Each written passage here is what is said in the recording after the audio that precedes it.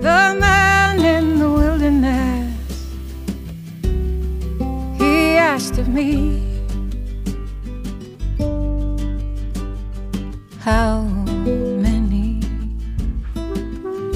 strawberries grow in the salt sea?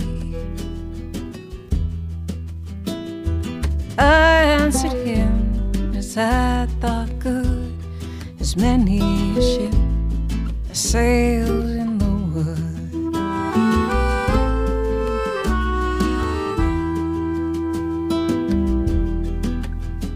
The man in the wilderness, he asked me why his hen could swim and his pig could fly.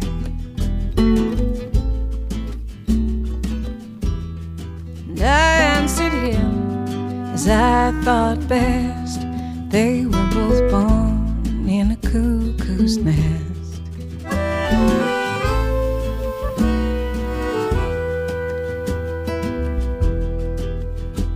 The man in the wilderness asked me to tell all the sands in the sea, and I counted them well.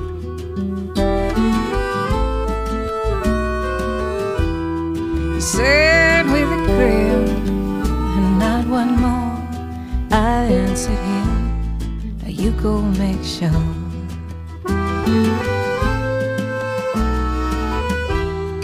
Said with a grin, and not one more. I answered him, you go make sure.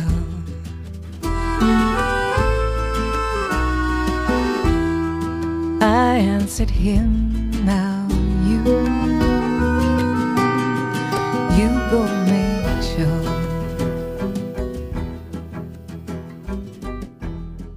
That was songwriter Natalie Merchant singing The Man in the Wilderness.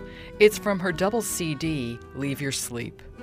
Welcome to Artworks, the program that goes behind the scenes with some of the nation's great artists to explore how art works.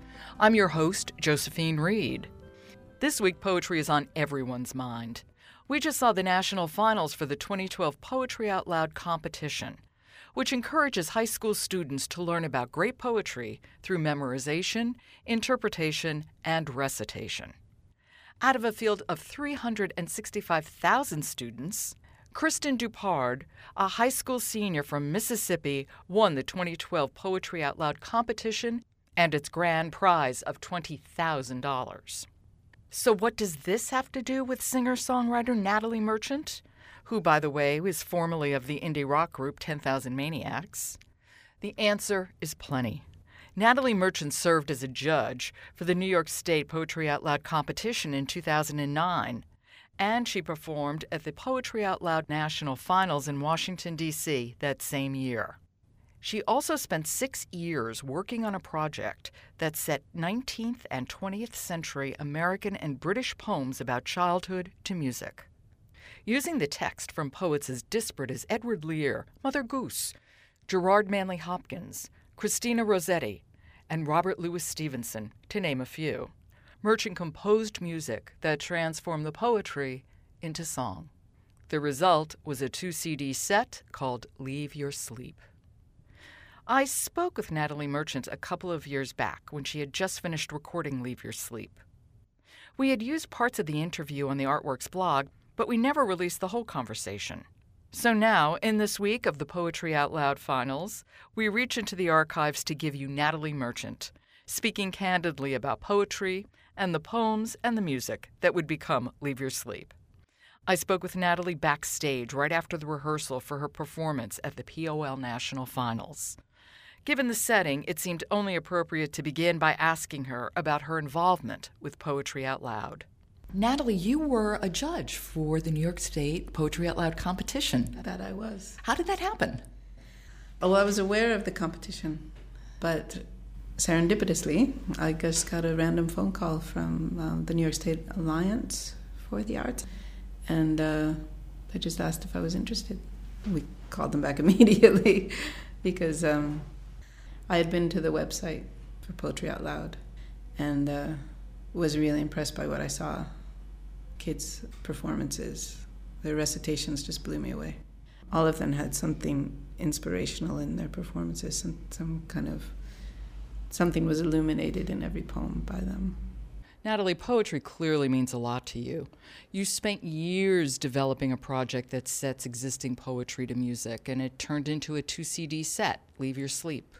Yeah, I really shoehorned my way into this event because not only am I a huge fan of the event, it just coincided perfectly with what I'm doing. And I wrote to John Barr, who's the president of the Poetry Foundation, and told him that I have the same mission that he does. What I wanted to do with this project that I've been working on for the last 5 years was take existing text and put it to music.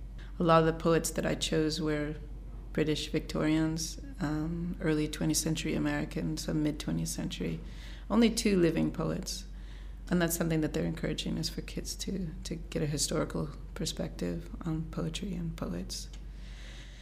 And I wanted to make a really vibrant, living anthology of poetry because I never really considered myself a poet, but I thought of myself as a lyricist, but it's basically pretty much the same thing.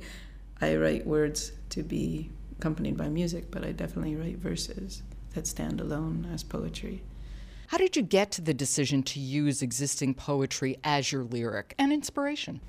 Gavin Bryars, who's a contemporary British composer, he's a friend of mine, and the Royal Shakespeare Company was going to do the complete works of Shakespeare.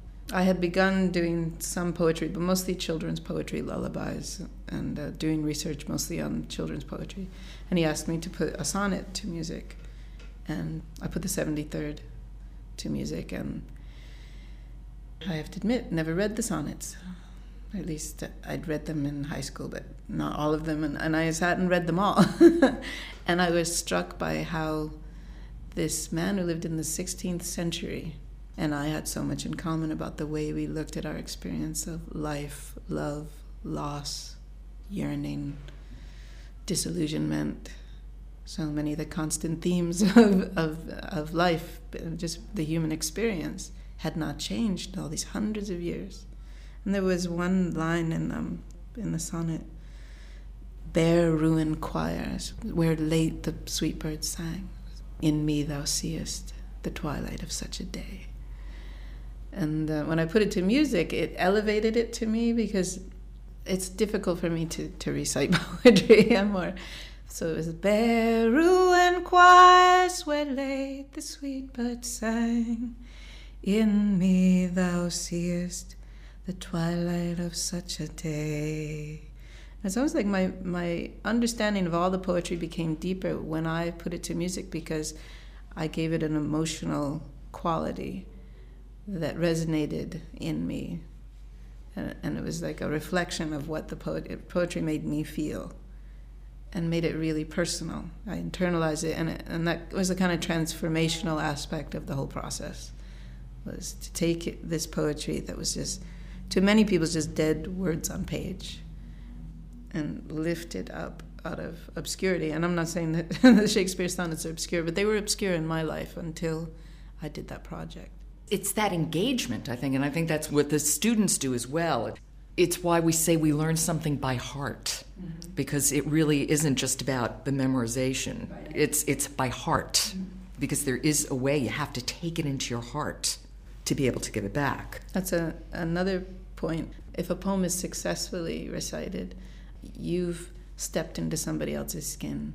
The poet asks you, see what I saw, feel what I felt, hear what I felt, think what I thought. And that's a very empathetic experience for us to have. I think that's why poetry enriches us. A poet can take common everyday language and hold it up in front of a light so you look at it in a completely different way.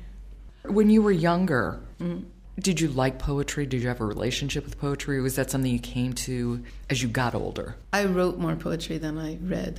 That might be true of a lot of young people.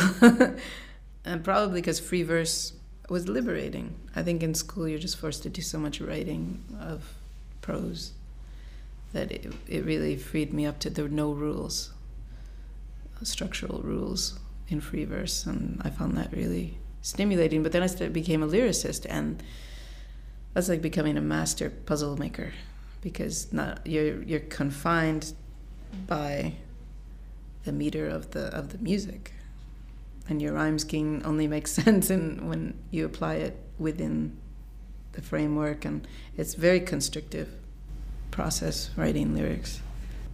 Do you ever think about writing poetry, which isn't to say your lyrics are not poetic, but the music makes them complete? Mm-hmm.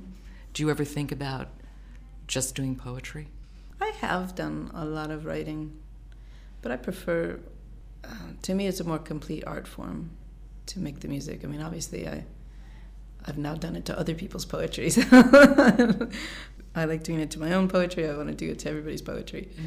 So if you're asking if I'll publish a book of poems, most likely not. I'll just continue writing words and putting them to music. Well, for which we're grateful, I might add. Thank you. You mentioned broadly the poetry that you've set to music. Can you give us a couple of examples? I won't ask you about the living poets, because that might be awkward. Well, as far as the British Victorians, Christina Rossetti, Crying My Little One. The Land of Nod by Robert Louis Stevenson. Apparently he was a very sick child. So when I was sick, my mother would always bring a child's garden of verses and Robert Louis Stevenson's poetry, because her feeling was, he was sick, you're sick, read his poetry, you'll feel better.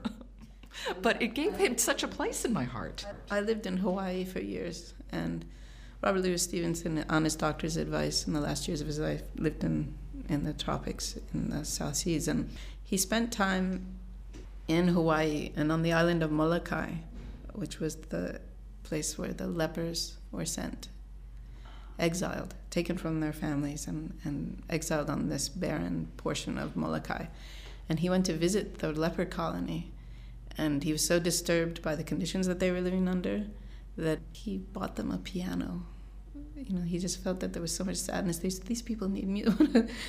He had such luminescent eyes, and I love Robert Louis Stevenson's face. But that poem is, from breakfast all through the day, at home among my friends I stay, but every night I go abroad into the far-off land of Nod. All by myself I must go, no one to tell me what to do, all alone beside the streams and up the mountainsides of dreams. In the land of Nod,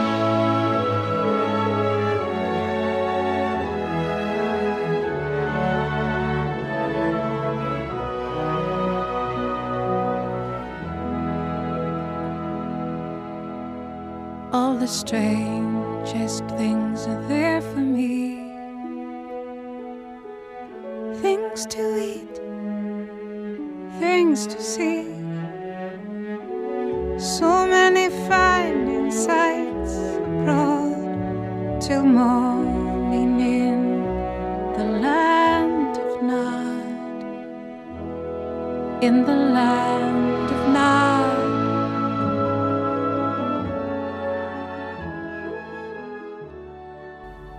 It's enchanting. So what else did I do? Edward Lear, of course. Calico Pie is what I chose. And something that I did really interesting with the songs is I decided to do every song in a different style of music, which was a logistical nightmare. We had 120 musicians work, but one day we'd have like Calico Pie, I did it in a bluegrass style.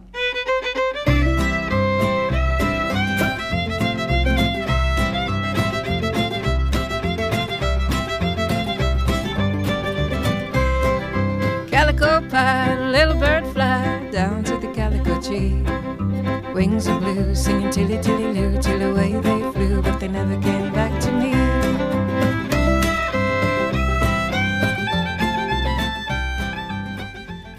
Christina Rossetti, I had Lunasa, which is the preeminent Irish traditional band, came over from Dublin and did a session. We did 4 songs together. I had Klezmer Band. I had a Chinese music ensemble. So I did The King of China's Daughter. That was something else I did, was take very simple, because I had a child in the last 5 years, and I was looking at juvenile poetry, because that's where my life has been for the last few years. And it's such a privilege to introduce a new person to language. She's so excited by particular words and the meanings of words and the usages of this, the versatility and the utility of language. And I wanted to show her language isn't just, for giving commands and requests. It's for telling stories. And some of the most beautiful stories are told through poetry and memorizing rhymes. And it's really a wonderful thing. So the King of China's daughter, the King of China's daughter, so beautiful to see, with a face like yellow water, left her nutmeg tree. A little rope for skipping, she kissed and gave it me, made of painted notes of singing birds among the fields of tea. I skipped across the nutmeg grove, I skipped across the sea, but neither sun nor moon, my dear, have yet caught me.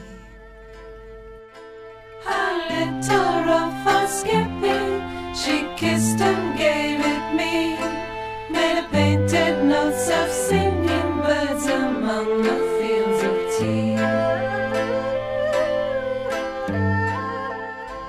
It's surreal poetry. It sounds like a translation of Chinese classical poetry, doesn't it? Yeah, it sure does. Yeah. I wasn't familiar with that from my childhood. When I was researching poetry, I found this Edith Sitwell poem where she incorporated the verses of King of China's daughter in her own poem. I thought, this is amazing, these random associations. And The Man in the Wilderness I did as well, which is I did with this young group of Israeli musicians called the Cardamom Quartet. And they do this kind of Sephardic tango music. It's a cello, a clarinet, and accordion, and then we had acoustic guitar and percussion. So every day was just a new experience. We had early music consort. We had theorbo, lute, recorder, viola da gamba. We did the Sleepy Giant. I ended up writing 45 of these songs, and we recorded 30 of them. Wow. So it's a huge volume of work, and None Such Records is putting it out. It sounds like something your daughter is just going to treasure. I wanted to have a legacy. I wanted to have my Sound of Music, or my Alice in Wonderland, or just a sophisticated. That's what I set out to do originally, was make an anthology of poetry that lives for children. But as I got deeper into it, I wasn't just satisfied with poetry for children. I started Gerard Manley Hopkins' poem, Spring and Fall. And, a Jesuit poet from the 1800s. A friend of mine who's a professor of literature at Bard College, when I told her I was working on this project, she said, you have to put this to music. And the first time I read it, Margaret, are you grieving over Golden Grove on leaving? I just burst into tears, and I didn't know exactly why. And I read the poem probably 10 times, and I felt it really deeply, but until I didn't understand really what I was reading. That's pretty mystical, I think, with poetry, that you can feel it but not be aware of why you're feeling it. But the last line, it's the blight we were born for, it is Margaret that you mourn for. It slays me.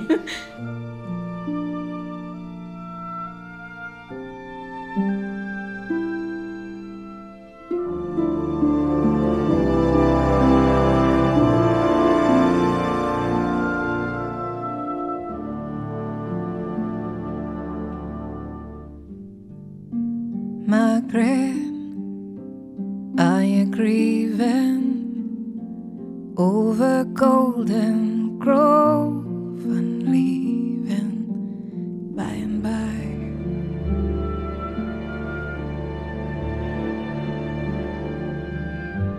Leaves like the things of man, you with your fresh thoughts care for. Can you?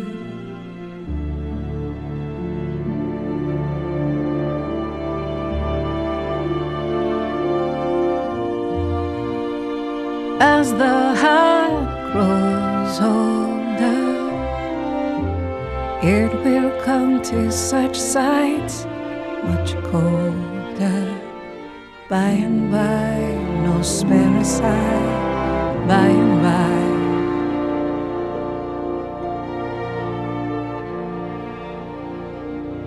The words of Wayne would leave me alive, and yet you will weep and you'll know why.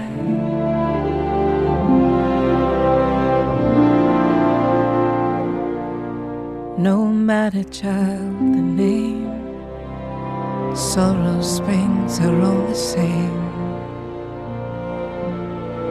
They're all the same.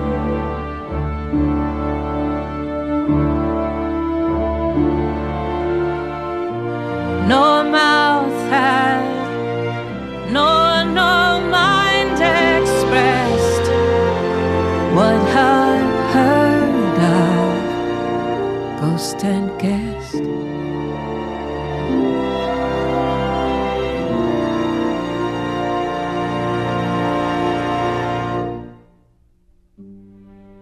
It's the blight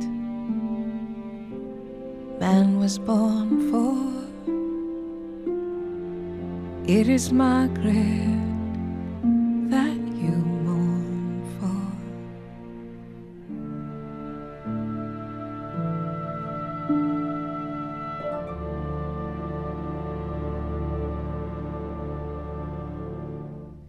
That was singer, songwriter, poetry lover, Natalie Merchant.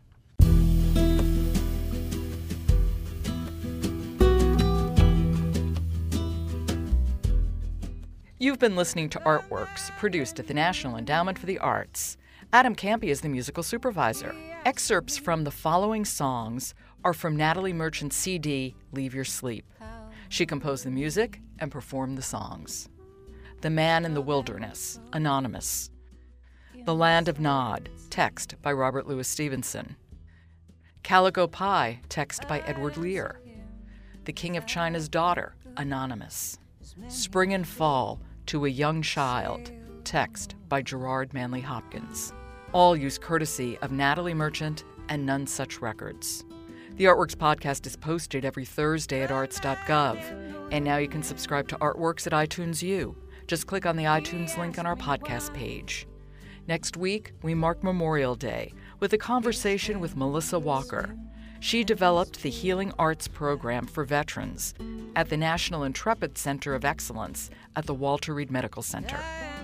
To find out how art works in communities across the country, keep checking the Artworks blog or follow us at NEA Arts on Twitter. For the National Endowment for the Arts, I'm Josephine Reed. Thanks for listening. The man in the wilderness asked me to tell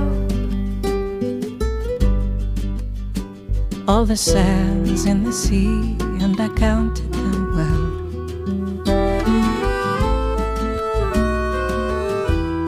He said with a grin, and not one more.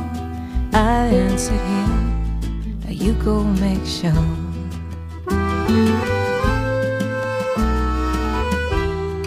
Said with a grin, and not one more. I answered him, you go make sure.